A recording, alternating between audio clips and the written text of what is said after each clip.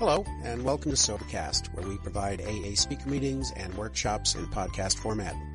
We're an ad-free podcast, and if you enjoy listening, please help us be self-supporting by visiting Sobercast.com, look for the donate link, and drop $1 or $2 into our virtual basket. We hope you enjoyed the podcast. Have a great day. Thank you, Stuart. I am Wallace, and I'm an alcoholic. My sobriety date is February 16th, 1964.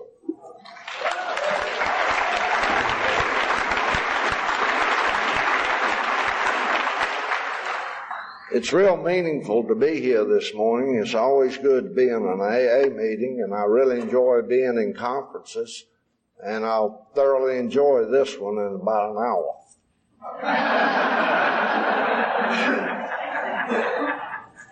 Before I forget, I definitely want to thank Larry and the committee for inviting me to come and share here at this conference. It was just a few years back I was in Irving, and it's always good to be invited back into the same neighborhood that you've been into before. I have been places and would be thrown out before I stayed very long. So it is good to be here and see some old friends that I have known for many years, and it's good to be making some new friends that I've met this weekend. I'm looking forward to meeting more of you.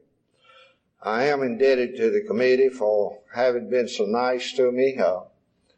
It's just great to be accepted and appreciated and loved, and to find the kind of love that I felt here, especially for the nice room, all of the goodies that are in it. And it's just a big place for one man to be living. Great big room, the nicest suite I've ever had at any place I've been, and I really appreciate it. This morning when I attempted to take a shower a little bit after 5 o'clock, the handle came loose and I couldn't get a shower, and so I took a bird bath. It didn't bother me too much, but I was fearful that you people might recognize the fact that I hadn't had one. But I intuitively know how to handle situations which used to baffle me. I notified the people on the front desk, and they had it repaired by 9 o'clock, and I did get one before I came down here. And I know y'all are grateful, and I am too. I also want to thank Tim for being my host while I'm here. He's a great guy. He's been real nice, and right after I got here, we had a little meeting in the room and drank coffee and shared, and it was just good to be with him and to be with him frequently during the conference here. The 3 guys that met me at the airport, I sort of felt like I was in the company of the CID or the CIA. They showed up on a black SUV. One of them had on a white shirt and a black necktie. 2 of them got in the back seat, and they put me up front. And I thought, I hope we're going to an AA meeting. But it is good to be here. It's always good to be with my people, and AA people have been my people for many, many years now. I've been looking up on the wall here this weekend, noticing that this is the 60th anniversary of the Texas State Convention. And that's something that you people can be real proud of, in the fact that AA has been around here in this state for that long. And I'm grateful for it too. And I'm also grateful that a while back we had the opportunity to celebrate the 70th anniversary of AA. I'm grateful for that. I'm grateful that God in His infinite mercy divinely inspired Bill Wilson and those early people to get this program going, because they knew that people like me and Tom I and Larry and all of you guys and gals were coming along, and we would need a way and means to do something about our alcoholic problem. And as I look out over this audience this morning, I see the smiling faces. And I know that we are in a program of recovery. We're not the people that we used to be. because of God's grace and because He divinely inspired this program through Bill Wilson and Dr. Bob, and they in turn got in touch with others who hammered out this thing on the anvils of experience down through the years, whereby it works with work if we work it. And those who come in desperately wanting help can find a way of a means of doing something about their problem. And I'm grateful that we do have Alcoholics Anonymous. I'm also grateful that Warden Clinton Duffy back in 1941 realized that the alcoholic inmate needed a way and means to address his problem, because he had provided those inmates with all sorts of recovery programs. And he found out that even though he taught them how to be carpenters, how to be brick masons, how to do other jobs, that when they went out into the community and they had not done anything about the alcoholic problem, he soon found out that they became drunk carpenters, drunk brick masons, and many of them would end up in these institutions again. And then he recognized that AAs in Oakland and in San Francisco were doing something about their problem, and he called those guys in to start the AA group in Central Prison in San Quentin. And I'm grateful for that, because it eventually spread into North Carolina. And old Alan Gill back in Raleigh, North Carolina, I'm grateful for him because he started AA in Central Prison in 1951. And eventually a guy came along that was instrumental in the program of recovery in the Department of Correction, and his name was Tom I. And he began working for the Department of Correction years and years ago. Apparently they knew that a guy by the name of Wallace B. and many others would be coming in there who needed a way and means to address their problem. I am an alcoholic, and I ended up in that group, and I found a way of life. And I want to talk briefly about that journey that I went on that carried me to the gates of Central Prison. And I'm certainly not proud of some of the things that I'll share with you, but I will share from the bottom of my heart, because the Big Book tells me that our darkest past is our greatest asset in working with others.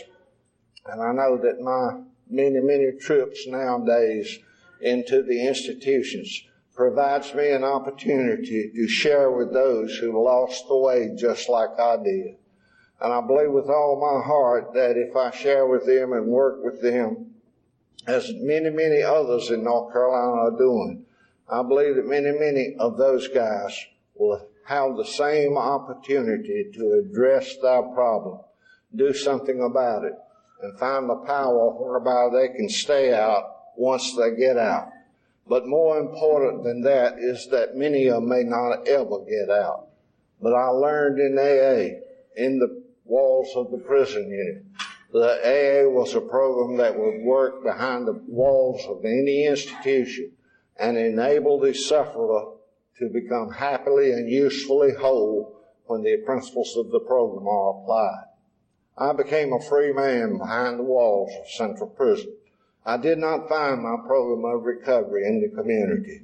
I found it through God's grace behind the walls of Central Prison, and I'm grateful for that, because it has enabled me to find a joy, a happiness, a way of life that I never ever dreamed possible.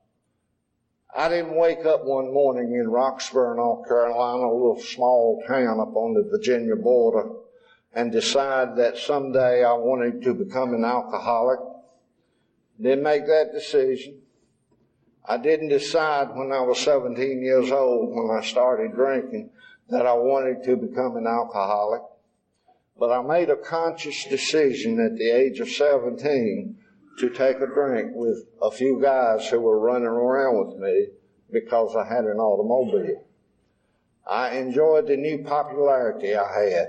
I had grown up not being very popular. I had always been tall and skinny and awkward and unable to participate like I should in football and some of the more vigorous athlete programs, but I was pretty good at golf from the time I was 9 years old on. But I grew up feeling bad about myself. And at the age of 17, when I began to sip that beer, I didn't like the taste of it. It made me feel nauseous. I couldn't understand why those guys would want to drink 2 or 3 sometimes. And during the next 3 years, I poured out a lot of good beer. I didn't like the taste of it. And couldn't understand why they would want to drink 2 or 3 and act silly. And I just didn't enjoy it and didn't feel the effects of it. But all of that changed when I was 20 years old. I had already been in the Army for several months down at Fort Jackson, South Carolina, in basic training. I had been transferred to Fort Lee, Virginia. And I came home to Roxborough, North Carolina on a weekend pass, and on a Saturday night, out at a rounding square dance, a room about half as big as this room here, I was standing at a heater doing what I normally did when I was out in public. I would be watching other people have a good time. They could laugh, talk, dance, socialize, and I would stand back and watch other guys dance with the girls and just have a nice, enjoyable, sociable time. And I couldn't do it because I felt awkward, I felt skinny, I felt out of place, I felt country, I felt uneducated, I was a high school dropout. I just didn't feel good about myself, and I was not an outgoing person by any stretch of the imagination. I'm standing at the heater that night, and I look over toward the door, and I saw something that I was quite shook up with, to be exact. 2 humongous protrusions come in that door that night. And they were attached to a beautiful woman. And they came in the door a long time before she did. And she bounced all the way across that floor directly to the heater where I was and began talking to me. And I was embarrassed. My buddies were standing over there looking at me, giggling. And when she had bounced across that floor toward me, I had recognized her, even though I'd never seen her before in my life. I had recognized her from stories I heard in pool rooms and service stations and beer joints. And she talked with me for a little bit, and some guys really began to giggle. And it wasn't but a little bit. She invited me out to her car. Apparently there was some wolves in the parking lot, and she needed protection. And I'm right out of basic training and had on that Army OD uniform and those little pins on the shoulder to make it look better, and all of the medals I'd earned that afternoon at the PX.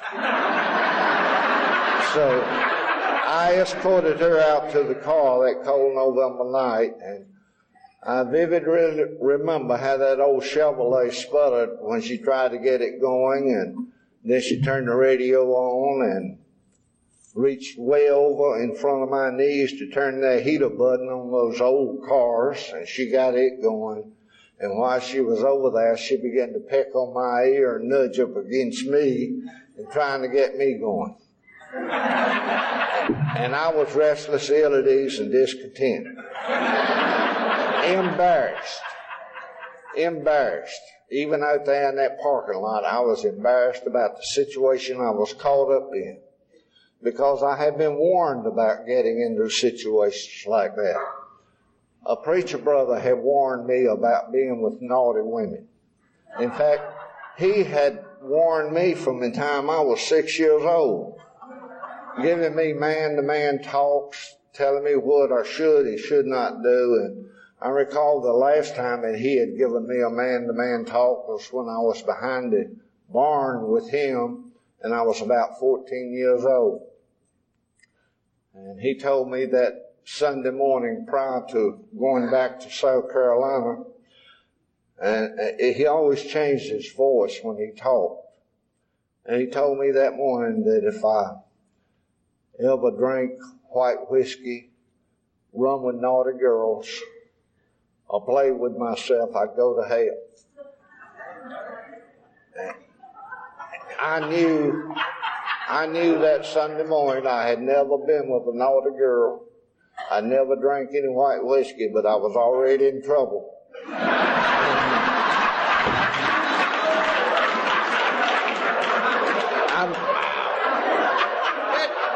I'm sitting there in the car that night with that woman, and she's pecking on my ear and whispering sweet things, and I'm restless, ill at ease, and discontent, and country and backward and totally unexperienced.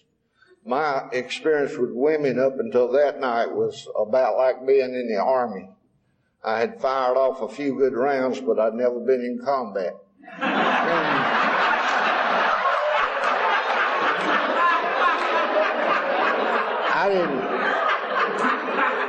I didn't know what to do.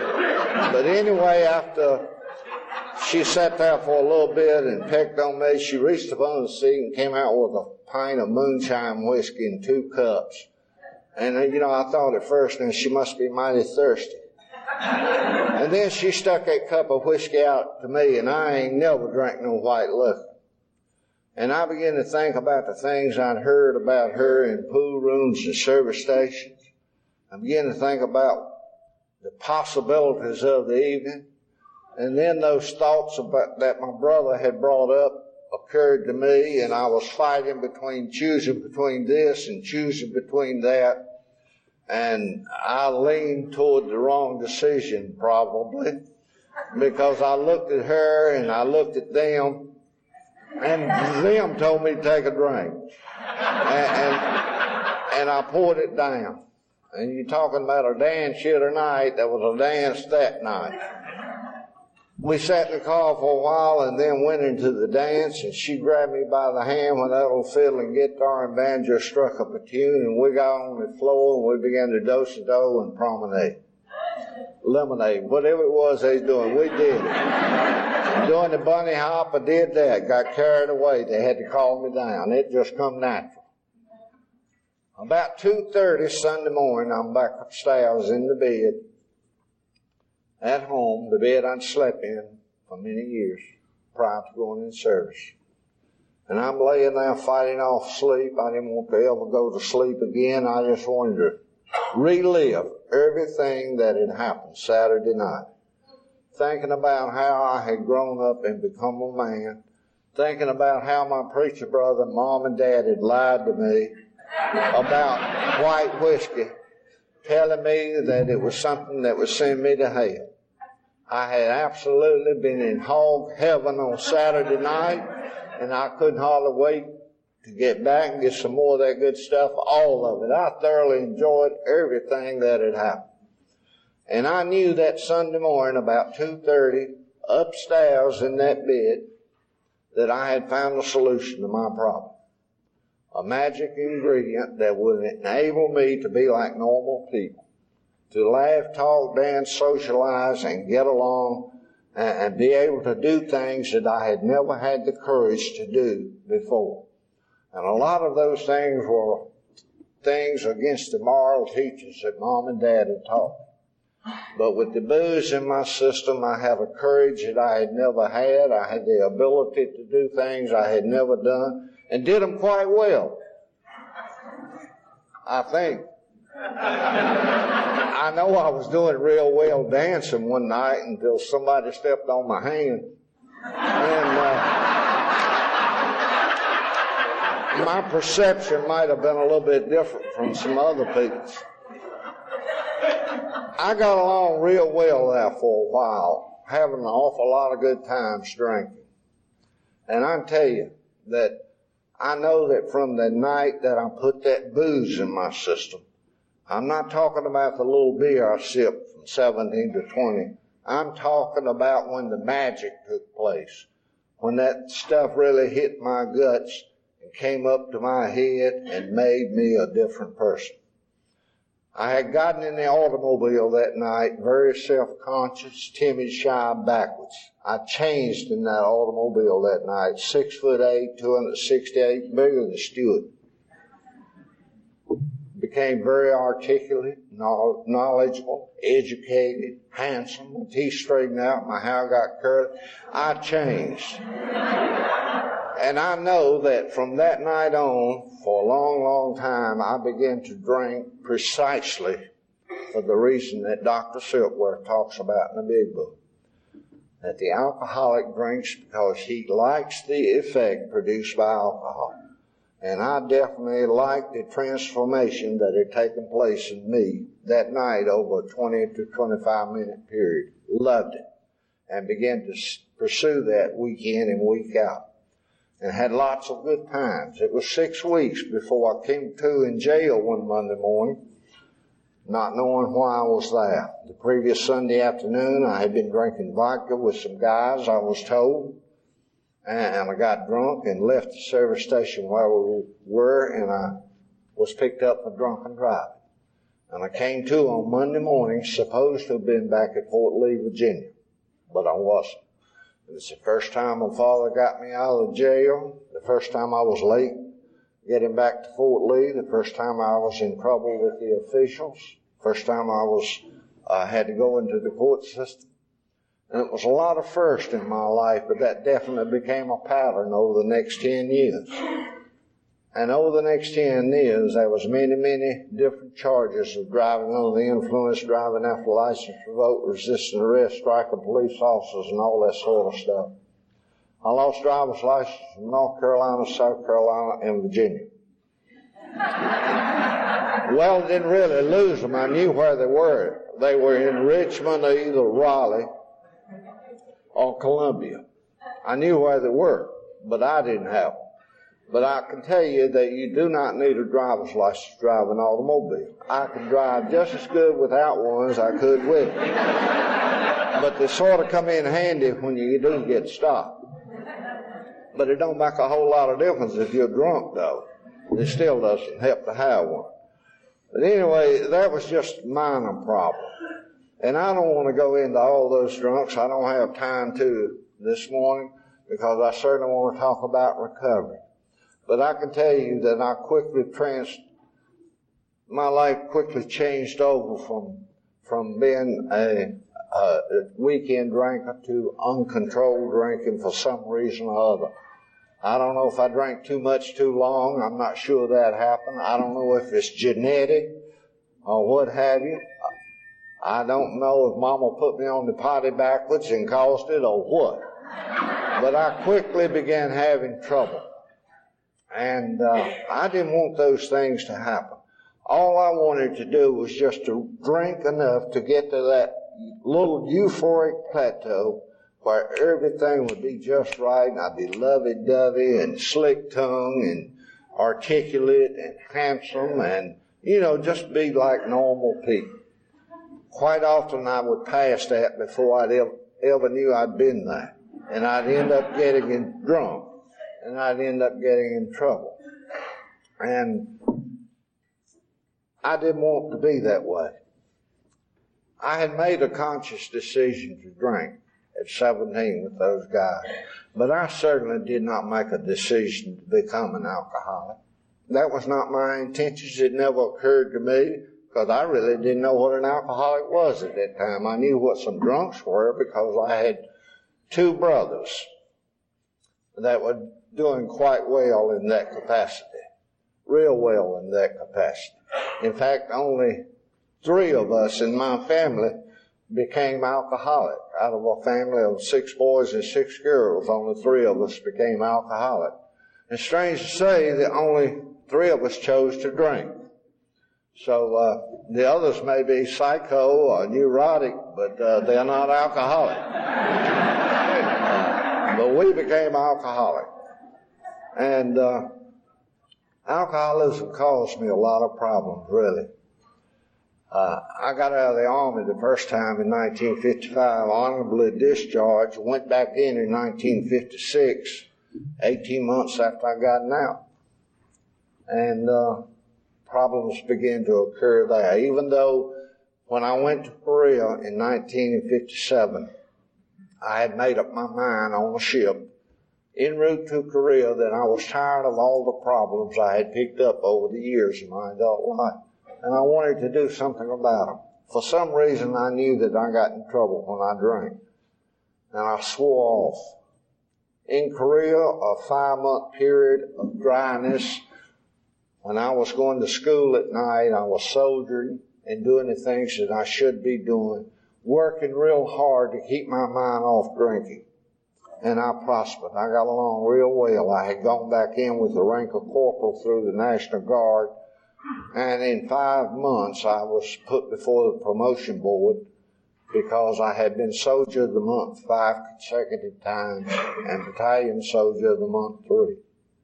And I was promoted to sergeant. The same Saturday afternoon, I went to the club to buy my friend some drink. It was a club I had not been into before. I hadn't been any place where there was drinking going on. And I sat in the club that afternoon and watched my friends socialize by drinking and dance with Korean girls. I sat there, and the illness that I know now that I had that day, which I did not know at the time that I had, began to talk to me and tell me that I had been over there 5.5 months. I had gotten along well. I had prospered. The people respected me. The Koreans respected me. And I had done such a tremendous job that I owed it to myself to socialize with those guys and have a few drinks. And I had a few drinks and danced with the girls a little bit, and then I really got carried away, apparently, because within 2.5 hours after taking the first drink, the bouncers in that club threw me out through the screen door. I had become drunk and disorderly. That was a Saturday afternoon before dark. Sunday morning, I reached over and got the fifth, did the same thing Monday, knowing that I was going on duty. And it wasn't long before I was getting in trouble in Korea. And that trouble continued all through the next several months that I was in Korea. That trouble continued on up until I was in Fort Lee a year or two later. And the trouble was continuing there. You see, I had picked up a new bride in 1956 prior to going back into service. Not because I wanted to get married, but because it was a gentlemanly thing to do in those days under those circumstances. I had gotten married. And I had run back into service, running away from problems. Not because I was patriotic. I was running away from the problems I had picked up during the 18 months I'd been out. And lost jobs, and had gone to jail, and lost driver's license, and owed mother money, my father money, and didn't want to be married, and didn't want to be a father, and all of those things was taking place, and that was my patriotism so far as going back into the service was concerned. But when I got back from Korea, Mom and Dad, and this was in August of 1958, Mom and Dad gave me enough money to furnish an apartment. And I was to come home from Fort Lee and be a father to that little girl and a husband to that wife. And I really and truly fell in love with that little girl with all my heart. Beautiful little girl, just like a daddy. And I was come home on weekends, but it only lasted for a few weekends before I was bringing the booze in, and I was bringing the buddies in from Fort Lee, because I had never had a living room before. I had always lived with somebody else before, Mom and Dad, or in service, and I never had a living room or an apartment. And I began to celebrate that with those guys I was bringing home from Fort Lee, and wife, number one, got a resentment about it. And then she began to resent the fact that I was irresponsible, that I wasn't buying groceries, that I wasn't paying the oil bill or the light bill or the phone bill. And I walked out of that apartment in January of 59 and went down to the highway hitchhiking back to Fort Lee, Virginia, because I knew I couldn't be a father. I couldn't be a husband. I could not be responsible. I was living to drink and drinking to live. And I crawled in a Mack truck that night when he stopped to pick me up. I was hitchhiking. And he asked me when I got in the truck, said, "Soldier, why are you crying?" And I couldn't tell him why I was crying. But I knew that there was something drastic wrong in my life. Anybody that would be walking out on a beautiful little girl about 15 months old, walking out on a wife, knowing that I would never come back to that apartment again, and I never did. Fourthly, the problems began to crop up to a greater extent. Working after duty hours at the NCO club, working after hours as manager of the NCO club swimming pool to get additional money to finance my drinking habit. And then with a little additional money, I got what every drunk needs: another car, a Virginia driver's license illegally. And it wasn't long before I was caught in Richmond, Virginia, drunken driving and hit and run. And before I could be tried on that, I was caught in Colonial Heights, 7 different charges. Driving under the influence after license revoked and all that crap. And the company commander was tired of complaints coming in about me coming into the barracks drunk. He was tired of the mess sergeant complaining that I was coming into the mess hall in the mornings and vomiting in the mess hall. Those guys were not at all like the brave soldiers we have in Iraq today. They couldn't even stand a little puddle of puke. And they were getting fed up with me. And the company commander sent me to see a chaplain who counseled with me, and it didn't work. That chaplain reminded me of my brother, and he talked like my brother, and it didn't do any good. The psychiatrist he sent me to did not help. I didn't like his looks when I walked in, and I would not be truthful to him. And they asked me a lot of stupid questions, which I didn't have the answer to. But anyway, when the company commander had a phone call from the prosecuting attorney where I had all of these court cases appealed into high court, and the prosecutor told the company commander that in the event I was found guilty on those charges, I'd be pulling some time in Virginia. And the company commander took action first. He took my record for the past 2 years and put it before 12 officers. And those 12 officers read all of the drunken, insane events that had been going on. And every one of them unanimously agreed that I had become alcoholically unfit for military service. I did no longer look like the guy that had been Soldier of the Month in Korea for 5 consecutive times. Not at all. I was not neat. I needed a haircut most of the time. Most of the time, alcohol was on my breath. I no longer could hold my head up and look at people and walk with dignity and respect because I didn't have the respect of anyone. I was in constant humiliation from the time I got up in the morning until I went to bed at night. And I'd walk around holding my head down because I couldn't look up and look at people. And of course, the prosecutor was right. When I went to court the next day after getting that undesirable discharge, they gave me a 90-day jail sentence, which I did in Petersburg jail. Got out in 57 days.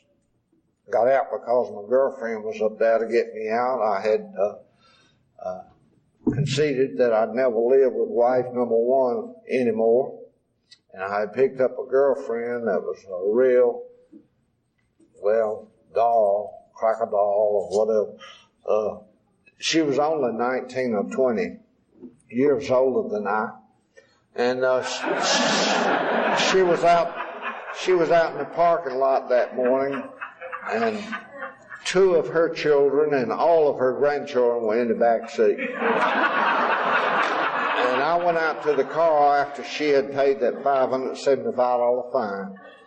And when I got out to the car that morning, I told Ruth that I'd never go to another jail. And she said, let's drink to it. And I hadn't seen a pint in 57 days. And she handed me a pint of something. And I broke the seal on it and toasted that old Petersburg jail.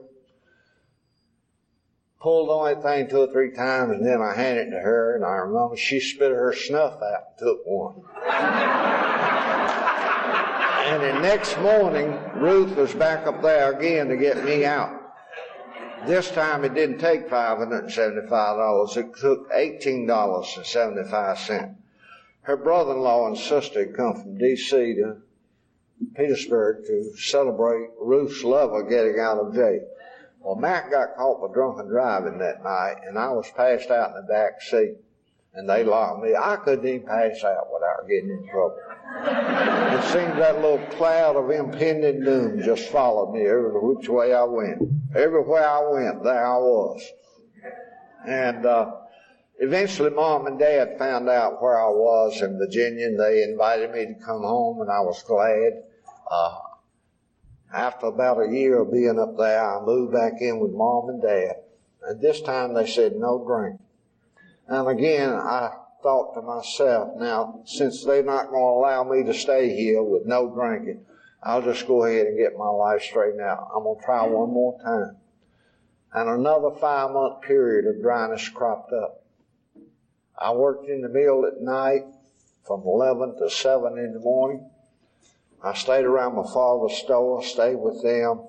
I'd really and truly by that time determined that I'd never live with wife number one again, and I had divorced her. And they introduced me to a lady that was 8 years older than I that Mom and Dad felt like would be my salvation. She was a nice lady, and she had a nice house, 13 acres of land, nice automobile. And after 5 months of dryness and going to church with her and staying around the store and staying in her house some with her and taking care of those chores around her home that all good Baptist Sunday school teachers need taken care of, she probably appreciated my efforts, and she asked me to marry. And we got married. 3 weeks later, we went to a dance, and I got up and tried to dance sober, and I couldn't. Like a bull elephant in a china shop, bumping into everything, no rhythm, music didn't sound right, people were laughing at me, making fun of me. I couldn't dance. And a guy that worked in the mill gave me some old granddad while she was in the powder room. And I did dance when my wife got back for 2 or 3 numbers. And also that night, when the dance was over, my wife went out of the room crying because they had to wake me up at the back of the room where I'd passed out. And I put her through a lot of hell for the next year. Many, many times during 1962, I tried to stop drinking and I couldn't. I tried working after hours in the basement, building wooden objects and bookcases and so forth, and none of that worked. I tried going with her back to church again, and that didn't work. Nobody had the solution to my problem. They were all pointing a finger at me, but they were not pointing me in the direction to go that would work for me. And what they suggested did not work. And my drinking was getting constantly worse and worse. It was the most important thing in my life. I was living one day at a time back then. If I can get just enough to drink today and get through today, I'll be okay. I'd never heard of AA, but that's what I was living for. After Christmas of 1962, for the next 3 weeks was almost complete drunkenness. I didn't work but 2 or 3 days during the entire time. And on a Friday afternoon, the 3rd week of January of 62, I got off at 2 o'clock because of inclement weather and began drinking, and don't recall going home Friday night, don't recall going home Saturday night or Sunday night.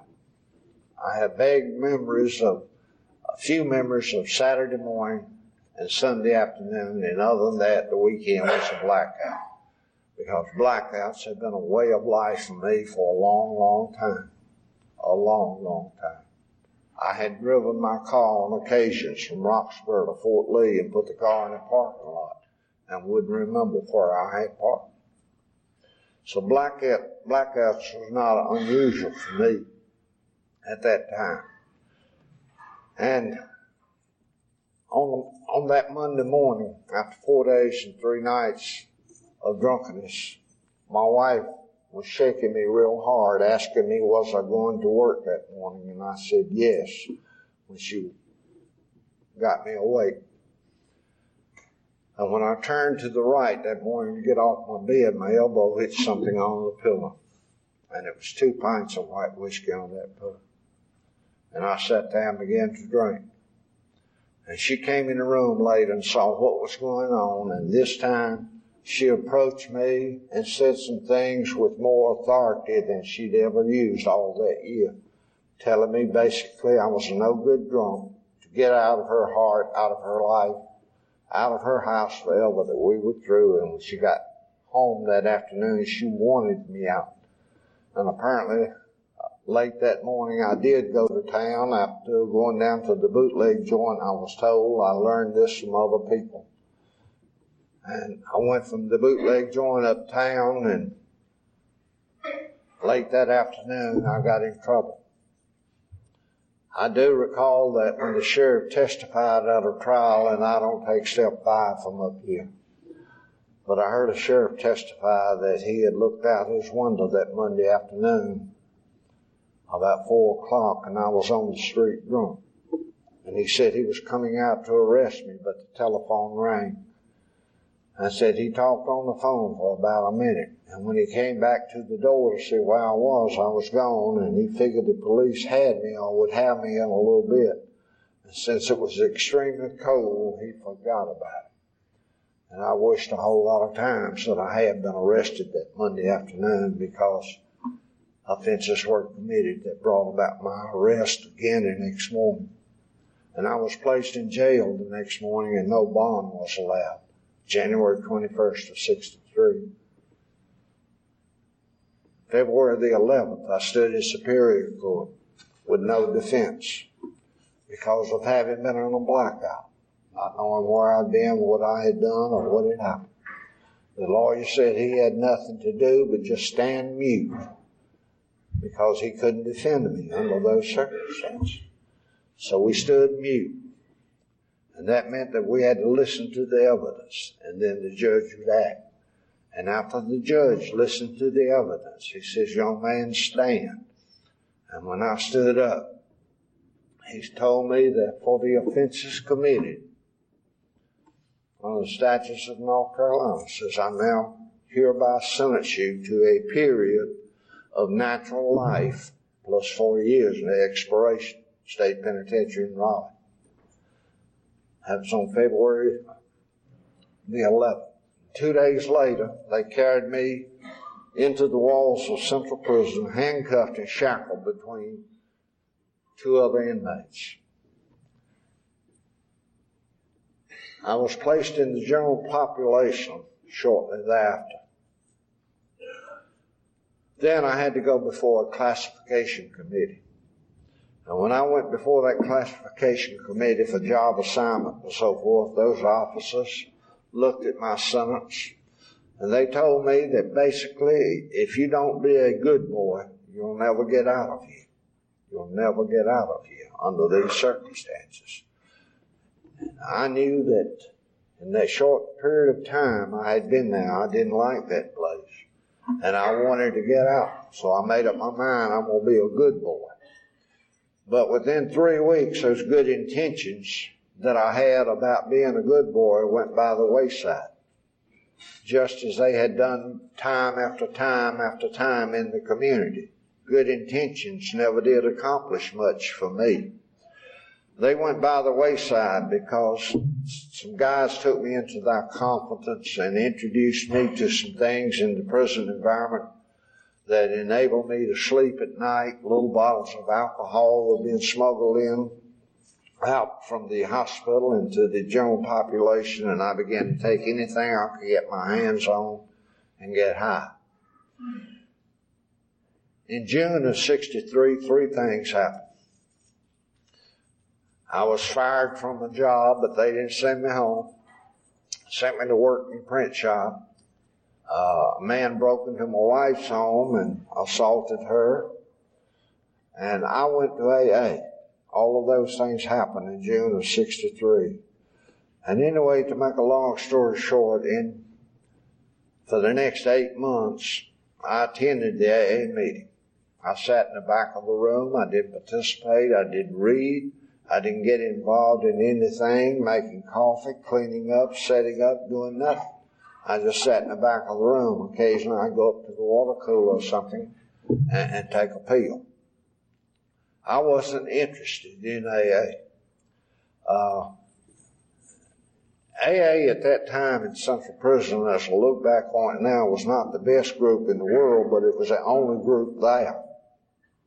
And I did go.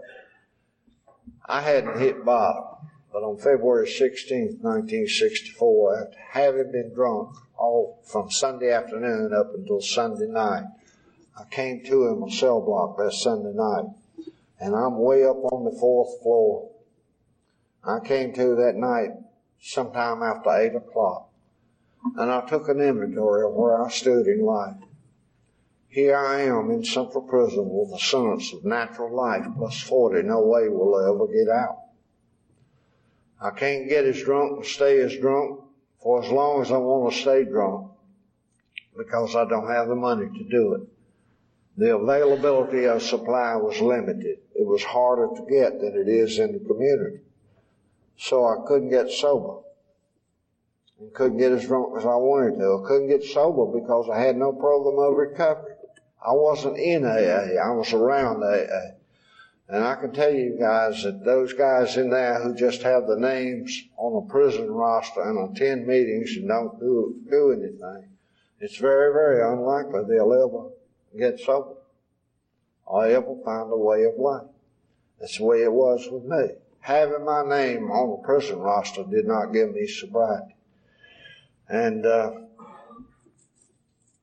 I came to that Sunday night,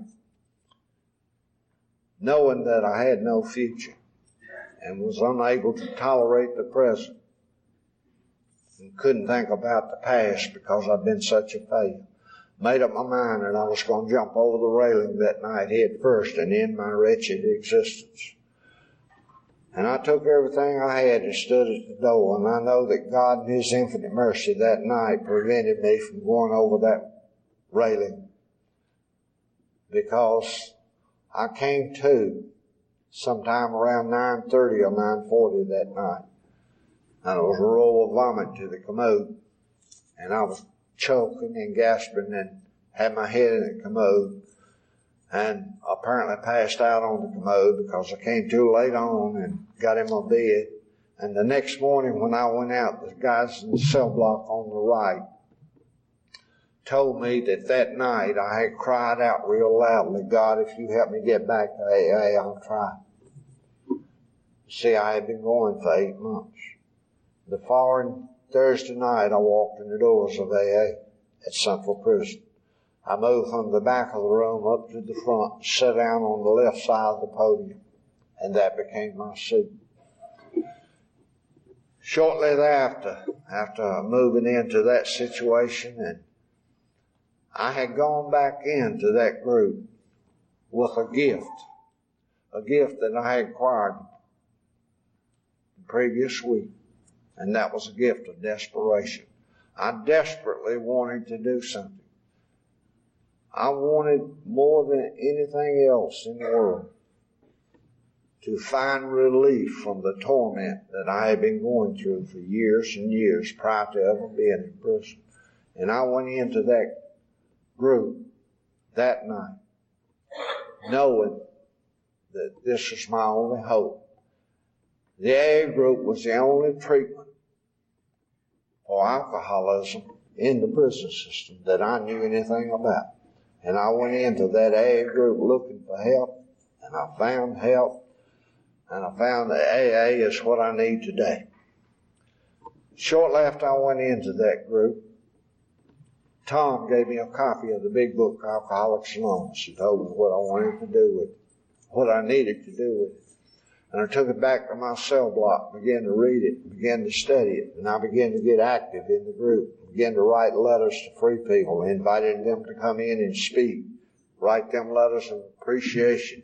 And I maintained group rosters for the group. And I would do this on Saturday morning. I give up my movie time in order to have access to a typewriter. And I would do those things. Got real active in the group.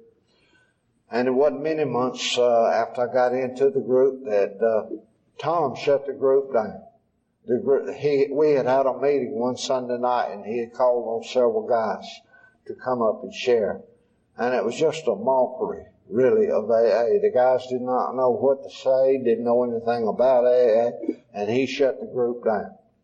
Completely shut it down, no meetings. And then when he shut it down, he began to call 5 or 6 of us into a little library room and meet with us.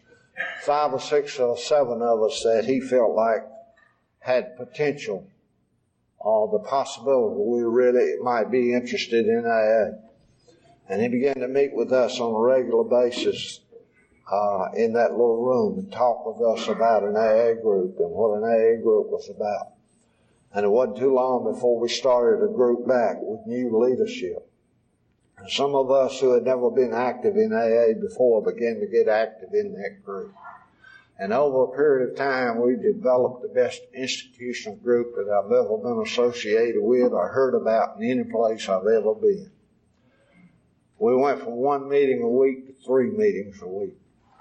The first 2 years that I was in AA in Central Prison, even though I was very active, doing clerical work for the group, being active in the meetings and reading and praying and doing all this stuff, the obsession to drink still followed me. It haunted me at times so badly I could hardly take it. And I'd reach in my back pocket and pull out a grapevine and read it, or I'd go out behind the chapel and pray, or I'd go work with another inmate because this is what other people had told me to do. And I stayed dry for that 2 years, real active. And eventually I knew that I didn't have the quality of sobriety that other people had who were coming in now. I could see the joy and exuberance that they had about AA, the enthusiasm, and I wanted that. And I asked Tom about what I needed to do to get into that type or that quality of sobriety. He wanted to know what step I was on. I told him I worked 1, 2, and 3, and I've been waiting for God to zap me, and I can tiptoe through the tulips. And he said, it ain't going to happen that way. And I began to do some more reading and follow up on his suggestion. Make a search in the Fearless Moral Inventory, taking step 5, praying about character defects and shortcomings, making amends and restitution, and basically launching out into a vigorous program of action which would bring about the psychic change that he talks about in the big book. And I launched out into that vigorous program of action. Wasn't too long before I was taking step 5 with a guy who was a Presbyterian minister with 20 years of sobriety. I asked him to be my sponsor. And I sat there in the prison yard one Sunday afternoon after I had taken step 5, and this was 2 or 3 months later, or 4 months later. And I was trying to remember when I'd had a craving, an obsession for drink. And I couldn't think of the day, the week, or the month that it had happened. But I knew that it had been when I had that last craving was before I had taken step 5. I sat down on the curb of that prison in front of that chapel that Sunday afternoon. Alligator tears rolled down my cheeks because I knew that God had done something for me that I had not been able to do for myself. And that was remove the obsession, that phenomena of craving, that obsession of the mind, the theology of the body. He removed it from me. And I've read in our big book, and I believe it with all my heart, that I am recovered from a seemingly hopeless state of mind and body. I am recovered from a seemingly hopeless state of mind and body. But to me, that does not mean that I'm cured of alcoholism. I have to maintain this vigorous program of action. What I have is a daily reprieve contingent on the maintenance of my spiritual condition. And I do that by daily prayer and meditation, by continuing to read, by intensive work with other alcoholics. Fulfilling the responsibility and the commitment that I have acquired from these old-timers in AA that I was introduced to and who have been so inspirational in my life. That responsibility and commitment to me must be followed up with action. First and second Wednesday nights of every month, I'm in Marshall Institution with Tom. The third Wednesday night of every month, I'm in Central Prison, my old home group back in Raleigh. The fourth Wednesday night of every month, I'm at the Sanford Correctional Center. The fifth, if there is a fifth Wednesday night, I'm at Marshall or some other institution, trying to pass on to those guys what was passed on to me years and years ago.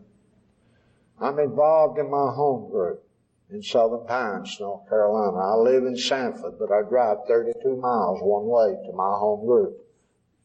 I've been a member of that group for over 7 years. Same home group as Tom.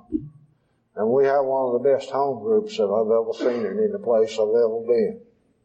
We believe in working with the guys in the institutions and the detox units and trying to keep ourselves fit to be of maximum service to God and the people about us, wherever they are. And I believe that by doing that, I will be able to continue staying sober. I got out of prison a long time ago. I stayed in 18 years, 1 month, 26 days, and 2 hours. I divorced wife number 2 while I was in prison because she didn't want me going to AA. She felt AA was a cult. I married a lady that I met when I was on home leave and on work release while I was in prison. I met a lady at church that when my sister took me to church, home leave is when a family member can sign you out and take you out into the community. And it's sort of like having a chain gang guard with you when you're on home leave and you got a relative with you. They sort of watch you. But anyway, I met this lady, and we were married 3 years before I got out of prison. Department of Correction gave us permission to do that. And incidentally, we celebrated 27 years this past May 26.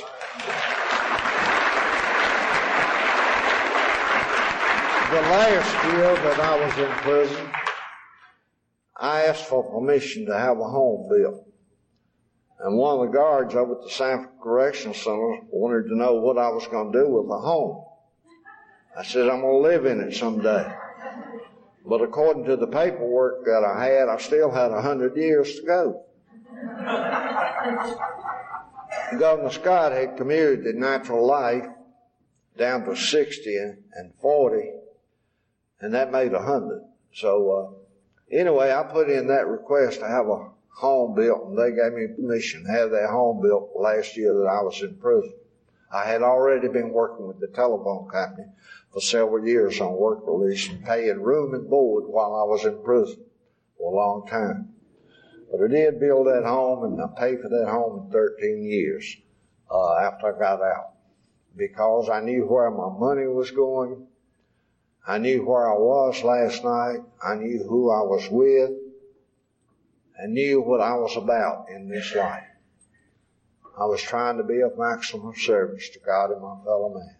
Trying to be sober, trying to be decent, trying to be respectable as a result of working the program. And I'm continuing to work that program on a daily basis. Continue to trust God, clean house, and try and help others. I love Alcoholics Anonymous. I owe my life to it. And my schedule today is not always determined by me. I go and go and go. I heard a guy talking out in the lobby this morning. Rick, I believe was his name. And he says, I can't do everything that Brooks does. And he can outrun me. And Brooks can't do everything his sponsor does because his sponsor outruns him. Talking about Larry. It says Larry can't do everything that we do because Tom outruns him. And I can't do everything that Tom does. I'll never be that intelligent, never be able to run the way that he runs, and never be able to do the things that he does because he's such a great organizer. And he's such a leader that he's able to get people to follow. I have to be wise. I have to work the program of Alcoholics Anonymous in order to stay sober. And I love old Tom today because he's a guy that pointed the way. He's been my hero, my role model down through the years. And I've never ever met a man with more enthusiasm than he has about the program of Alcoholics Anonymous. He's not only loved by me, he's loved by thousands and thousands and thousands all over this world. I'll never have that kind of respect. I'll never have that kind of love. But I do have sobriety. I have peace of mind. I have joy. I have contentment in my life. And I haven't been humiliated all day. I've been sober all day. I've been with my people today. And I know where I was last night, who I was with, and what I did. I've made amends and restitution to the best of my ability of those people that I've harmed, except for my daughter. I tried for 10 years after I was out of prison to become a father to that little girl that I walked out on, and did everything within my power. And she wouldn't come to see me, she wouldn't call me, she wouldn't write. I'd go to Raleigh and take her out to eat. And she would drink 2 or 3 beers every time my wife and I took her out to eat, and she'd look at the watch. She was ready to go home. And I finally told her, if you don't come to see me, I'm not coming to see you anymore. It's 42 miles from my house to yours and 42 from yours to mine. Come to see me and I'll come back to see you. She never has come, and I never have gotten in touch, but I've tried. Recently I felt a need to do that, and I've had a couple of friends who are real good with computers get me lists of people who are named Deborah. And I've called those people, and not a one of them is the Deborah that I want to get in touch with. I don't know what to do, but I would love to get in touch. She's somewhere out there, and I don't know what's going on. A guy told me when Tom and I was speaking up at Billings, Montana, I shared that one night at a meeting. And he said, you not only walked out on her once, you walked out on her twice. And I began to look at it and realize that maybe I was too impatient, maybe I was too intolerant, that I should have given her more time, that I might would have had the opportunity to have set things straight between us. I hope someday, through God's grace and this program, that I will really and truly be able to make amends to her and get our communication to what it should be. I know that I love her, and I love Alcoholics Anonymous. And I'm going to keep on trying to get in touch some way, somehow. Today I know that I'm in touch with a higher power. Today I know I'm in touch with you people. And I believe as long as I stay in touch with these two things for another day, I can stay sober.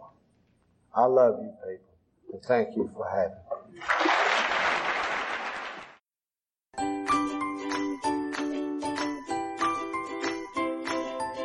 Thanks for listening. I hope you enjoyed the podcast. Sobercast is ad-free, and we'd like your help in order to keep it that way.